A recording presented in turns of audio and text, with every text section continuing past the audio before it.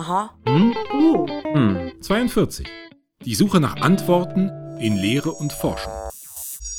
Im Gebäude K auf dem Campus sind wir heute mit Professor Andreas Liese verabredet. Er leitet an der TUHH das Institut für technische Biokatalyse. Was es wohl damit auf sich hat? Auf dem Weg zu Herr Lieses Büro laufen wir auf dem Flur an einem Standbild vorbei. Dieses lässt schon erahnen, woran hier geforscht wird. An Zellen und ihren Bestandteilen. In seinem Büro erwartet uns Professor Liese zum Kaffee. Aha. Vielen Dank, dass Sie sich die Zeit für uns genommen haben heute. Gerne. Was mich interessiert, als man hierher gelaufen ist über den Gang, hat man so eine Zelle gesehen und mit ihren ganzen Bestandteilen. Und hier auf dem Gang sitzen viele Institute, die sich mit Life Science beschäftigen. Vielleicht können Sie kurz erzählen, was genau man unter Life Science versteht. Ja, Life Science ist Englisch, steht für Lebenswissenschaften. Das heißt, im Sinne der Ingenieurwissenschaften, die wir hier an der TU vermitteln, Nutzung von Materialien aus der Natur, in der Regel Zellen, eine Zelle haben Sie dort gesehen, um Chemikalien zu produzieren. Und zwar das auf einem nachhaltigen Weg. Und Sie sind Professor am Institut für technische Biokatalyse. Was genau kann man denn jetzt darunter verstehen? Ja, erstmal Biokatalyse ist die Nutzung von Zellen oder von Enzymen aus diesen Zellen, um Chemikalien zu produzieren. Jetzt ist das gleich, was ich eben schon gesagt habe. Was versteht man darunter? Also, wenn Sie heute Morgen aufgestanden sind und ein neues Hemd angezogen haben oder eine Bluse, dann wurde die wahrscheinlich vorher mal gewaschen, damit sie nicht riecht und schön sauber ist. Und in dem Waschmittel waren Enzyme in der Regel enthalten. Das heißt Katalysatoren der Natur, die entweder Dreck entfernt haben, wie Eigelb, Proteinreste oder entsprechend kleine Fusseln, die auf der Oberfläche von dem Material waren, damit die Farben wieder stärker strahlen. Und dann hinterher haben sie vielleicht einen Orangensaft getrunken und damit die Ausbeute an Orangensaft besser höher wird. Auch da kommen häufig Enzyme zum Einsatz. Dann haben Sie vielleicht ein Brot gegessen, ein Brötchen. Auch dort waren Zellen wirksam, nämlich Hefezellen, um einmal aus Zucker CO2 Gas zu machen, um damit den Hefeteig aufgehen zu lassen. Was ich nicht hoffe, dass Sie ein Antibiotikum nehmen mussten heute Morgen. Auch das, praktisch die meisten Antibiotika werden heute unter Zuhilfenahme von Biokatalyse, also Einsatz von ganzen Zellen, von isolierten Enzymen produziert. Und da gibt es viele weitere Anwendungsbeispiele noch. Ja, jetzt haben wir auch schon gesehen, hier im Gebäude gibt es auch Labore, wo man die Enzyme und Zellen untersuchen kann. Wie genau funktioniert denn Forschung bei Ihnen am Institut? Erstmal brauche ich eine Idee. Eine Idee, wie ich etwas verstehen kann, was bisher nicht verstanden ist. Oder eine Idee, ein neues Produkt zu machen, was es bisher nicht gibt. Und, oder, dritte Variante wäre, es gibt zwar schon ein Produkt, das wird aber auf klassisch chemischem Wege unter hohem Energieverbrauch, unter Nicht-Ausnutzung von nachwachsenden Ressourcen, sondern von nicht nachwachsenden Ressourcen, also aus der Petrochemie kommenden Rohstoffen genutzt. Und da versuchen wir Verfahren zu entwickeln, die auf nachwachsenden Rohstoffen basieren. Das heißt, wie funktioniert Forschung? Ich habe erstmal eine Idee, wie ich zu diesem Ziel komme. Und jetzt ist aber dieser Weg zu dem Ziel von der Idee nicht klar definiert. Ja, okay. Und ich habe häufig sozusagen verschiedene Wege, die ich gehen kann. Das heißt, ich muss durch Literaturstudium, was andere Leute in der Vergangenheit schon untersucht haben in dieser Hinsicht, mir ein paar Puzzlebausteine zusammensuchen, die vielleicht schon mal aufklären, welchen der vielleicht 5 Wege ich gehen könnte, um das schon mal reduzieren, vielleicht auf 3. Ja. Und dann muss ich mit Rücksprache mit Forschungspartnern hier an der TU Hamburg oder alternativ in der Industrie oder anderen akademischen Gruppen gucken, wo sehen wir gemeinsam Ansätze, um von diesen 3 Wegen einen auszuwählen, wo wir sagen, da haben wir vielleicht die Chance. Und dann geht es los. Ich versuche, einzelne Schritte auf diesem Weg zu gehen. Das beginnt in der Regel, wenn ich mit ganzen Zellen arbeite oder einzelnen isolierten Enzymen aus diesen ganzen Zellen. Erstmal muss ich die Zellen also produzieren. Fermentation nennt man das. Dann muss ich daraus diese Proteine, die Enzyme isolieren und muss diese dann charakterisieren. Charakterisieren heißt, was magst du für eine Temperatur, was magst du für einen pH-Wert, wo sozusagen die maximale Aktivität und Stabilität gegeben ist, in welcher Konzentration muss ich die nachwachsenden Rohstoffe bereitstellen, damit ich eine maximale Aktivität wieder habe. Denn wenn ich ein Produktionsverfahren entwickeln möchte in der Forschung, möchte hinterher eine Firma, die das einsetzt, natürlich maximale Produktivität pro Zeit haben. Genau, Sie haben gesagt, Sie arbeiten sehr viel mit Forschungspartnern und Industrie zusammen und wahrscheinlich auch ganz viele unterschiedliche Wissenschaftler. Wer genau arbeitet denn alles in Ihrem Bereich? In meinem Institut, wir sind interdisziplinär aufgestellt. Das heißt, wir haben Ingenieure, Chemiker, Biologen, Biotechnologen. Und diese müssen lernen, bei uns im Institut miteinander zu kommunizieren, um produktiv gemeinsam zusammenarbeiten zu können, ein Thema voranzubringen. Weil je nachdem, welche Ausbildung ich als Hintergrund habe, habe ich verschiedene Problemlösungswege, die ich einfach von meiner Ausbildung her, wie ich das angehe, eine Herausforderung anzugehen und wie ich denke in wissenschaftlichen Dingen. Und die müssen überhaupt erstmal sozusagen auf die gleiche Bahn gebracht werden. Eine Sprache sprechen, genau. Aber in einem Projekt bei uns arbeiten eben nicht nur die eigenen Leute, sondern es gibt praktisch alle Projekte, die wir machen, sind immer mit Kooperationspartnern, sei es anderen Akademikern oder Industrieunternehmen. Und in der Regel sind die immer komplementär, die Partner, zu unserem Know-how. Das heißt, unser Know-how, deswegen technische Biokatalyse, wir fokussieren eben auf die Reaktionstechnik, also welche Temperatur, Umdrehungszahl von einem Rührer, Konzentration, welches Lösungsmittel und so weiter. Das sind Punkte, die wir uns anschauen, optimieren. In was für einem Reaktor wird dieses durchgeführt? Im einfachen Glas als sogenannter Ersatzreaktor oder führe ich die Reaktion kontinuierlich durch, wo ich also einen Zu- und Ablauf habe, in irgendeiner Art und Weise gestaltet. Das sind Fragestellungen, die wir sozusagen bearbeiten. Und Partner, die jetzt zum Beispiel sich darum kümmern, sind komplementär, die sich halt zum Beispiel darum kümmern, wie optimiere ich eine ganze Zelle oder wie optimiere ich einen spezifischen Katalysator, ein spezifisches Enzym. Das ist nicht unser Know-how. Und das ist eigentlich schon wieder auch das Besondere. Das heißt, jeder ist Spezialist in seinem Bereich. Und nur so kann gute Zusammenarbeit funktionieren. Aber ich muss so weit Generalist sein, dass ich die Sprachen der anderen, wie Sie eben sagten, verstehe und auch in der Sprache kommunizieren kann. Und nur dann kann man effizient zusammenarbeiten. Aber es muss komplementär im Know-how sein, was zusammenkommt. Ja. Jetzt haben wir ja schon gesagt, dass man versucht, durch die Arbeit mit Enzymen auch Prozesse umweltfreundlicher zu gestalten, als wenn man jetzt Chemikalien verwenden würde. Naja, Chemikalien sind ja beides. Also unsere Welt ist aus Chemikalien, hier Tisch und alles aufgebaut, aus ganz vielen einzelnen. Die Frage ist nur, sind die Chemikalien die Baustoffe für die Materialien, die wir nutzen? Vom Kuli über die Handyhülle, was auch immer alles, kommt das aus nachwachsenden Rohstoffen und nicht nachwachsenden Rohstoffen. Also alles sind Chemikalien. Die Frage ist nur, prozessiere ich das mit Mitteln der Natur oder mehr mit klassischen Systemen, wo ich mehr Abfallstoffe, nicht rezyklierende Katalysatoren einsetze? Also man versucht mehr aus nachwachsenden Rohstoffen zu produzieren. Okay. Wo würden Sie sagen, liegen so die Herausforderungen der nächsten Jahre auf Ihrem Forschungsgebiet? Was sind Sachen, die man gerne angreifen würde, sag ich mal, oder wo man mehr tiefer forschen würde?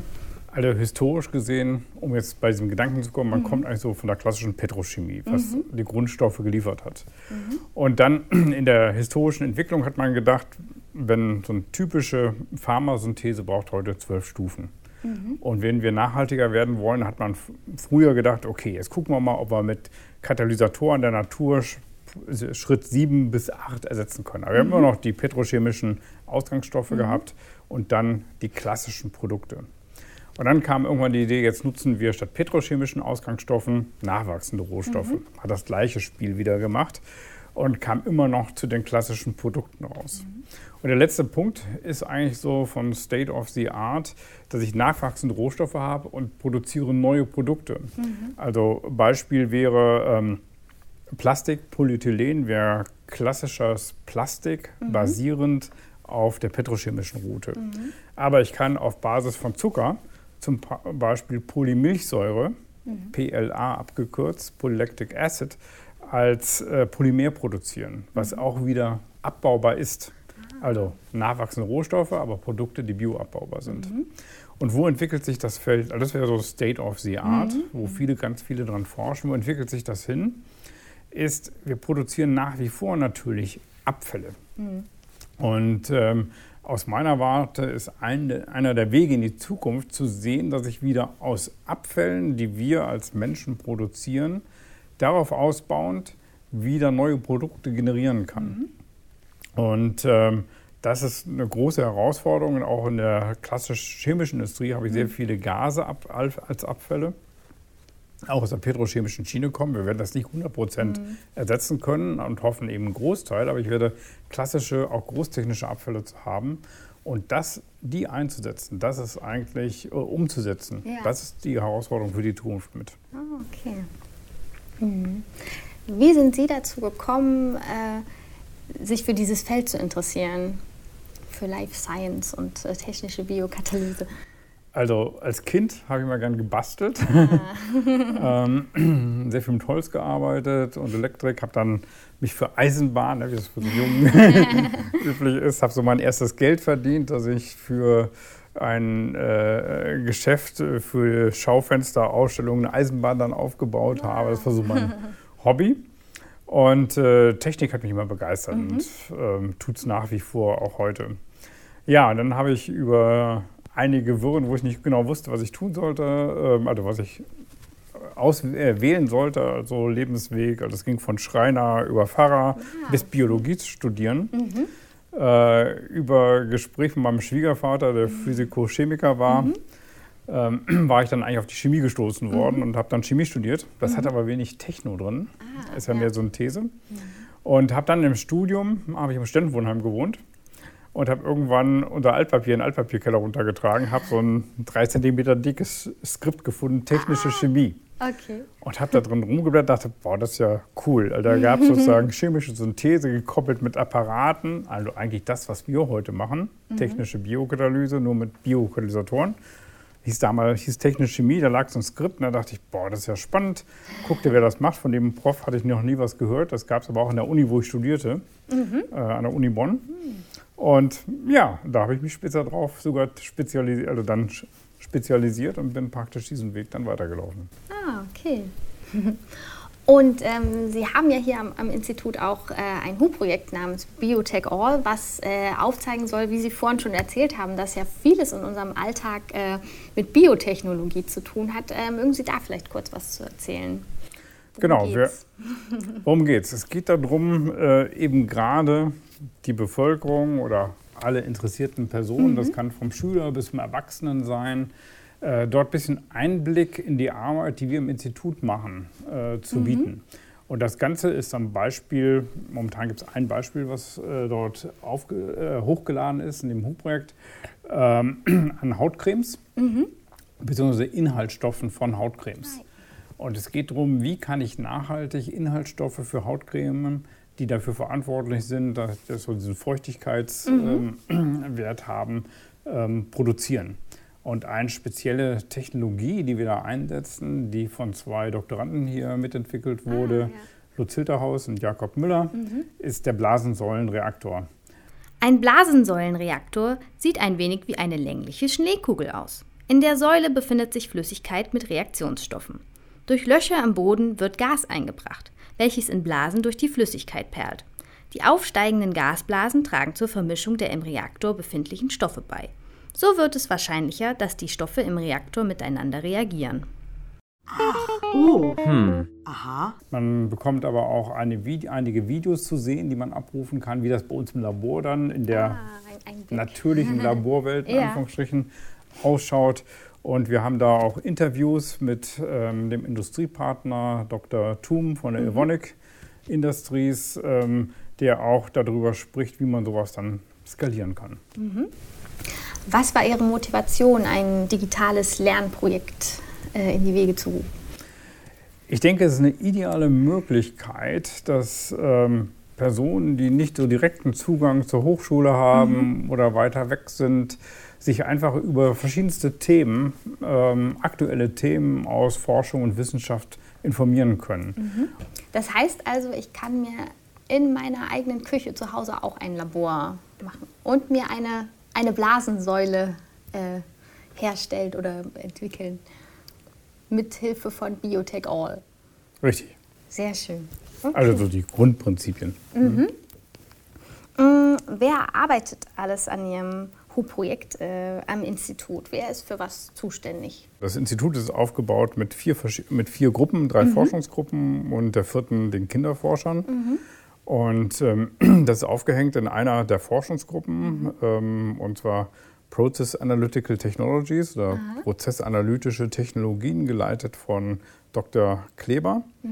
Und er selber hat das HU-Projekt mitentwickelt mit Doktoranden und anderen Postdoktoranden, die in seiner Gruppe tätig sind.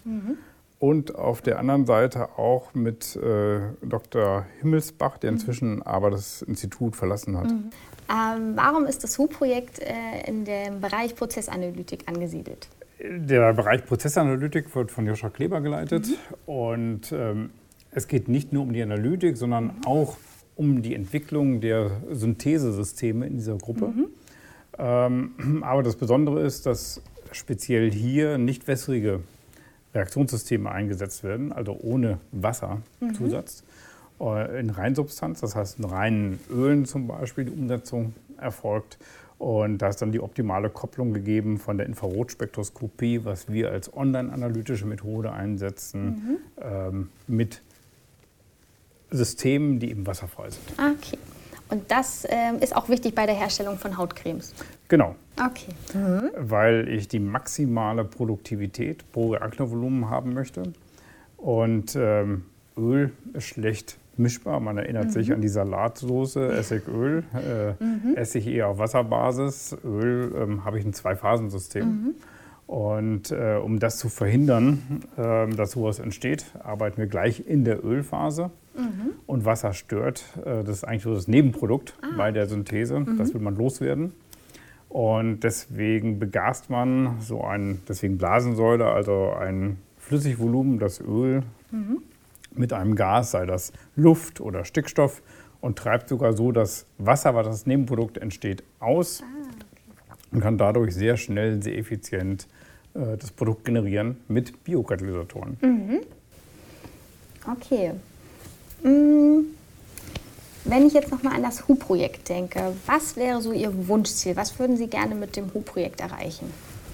Ja, mich würde es freuen, wenn wir damit Schülerinnen und Schüler, gerade auch speziell in der Oberstufe, für diesen Themenbereich der technischen Biokatalyse oder Bioverfahrenstechnik begeistern können, dass sie motiviert sind, sich darüber mehr zu informieren, wo könnte ich sowas studieren, also Bioverfahrenstechnik, oder auch genauso interessierte Erwachsene, die sagen, Mensch, das ist ja spannend, wie heute industrielle Synthese entwickelt oder betrieben wird, die dann einfach Kontakt zur TU Hamburg aufnehmen oder zu uns als Institut. Ja, also zum einen Nachwuchsförderung, dass sich auch noch mehr Leute interessieren, genau, und auch für das Thema Relevanz zu schaffen. Okay, ja, danke. Dann sind wir am Ende und vielen Dank, dass Sie sich die Zeit genommen haben. Ja, ich danke für die Möglichkeit, das hier vorzustellen. Aha.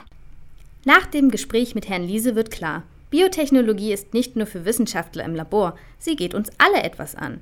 Sie steckt in unserem Alltag, in unseren Lebensmitteln, Medikamenten oder auch Kleidungsstücken.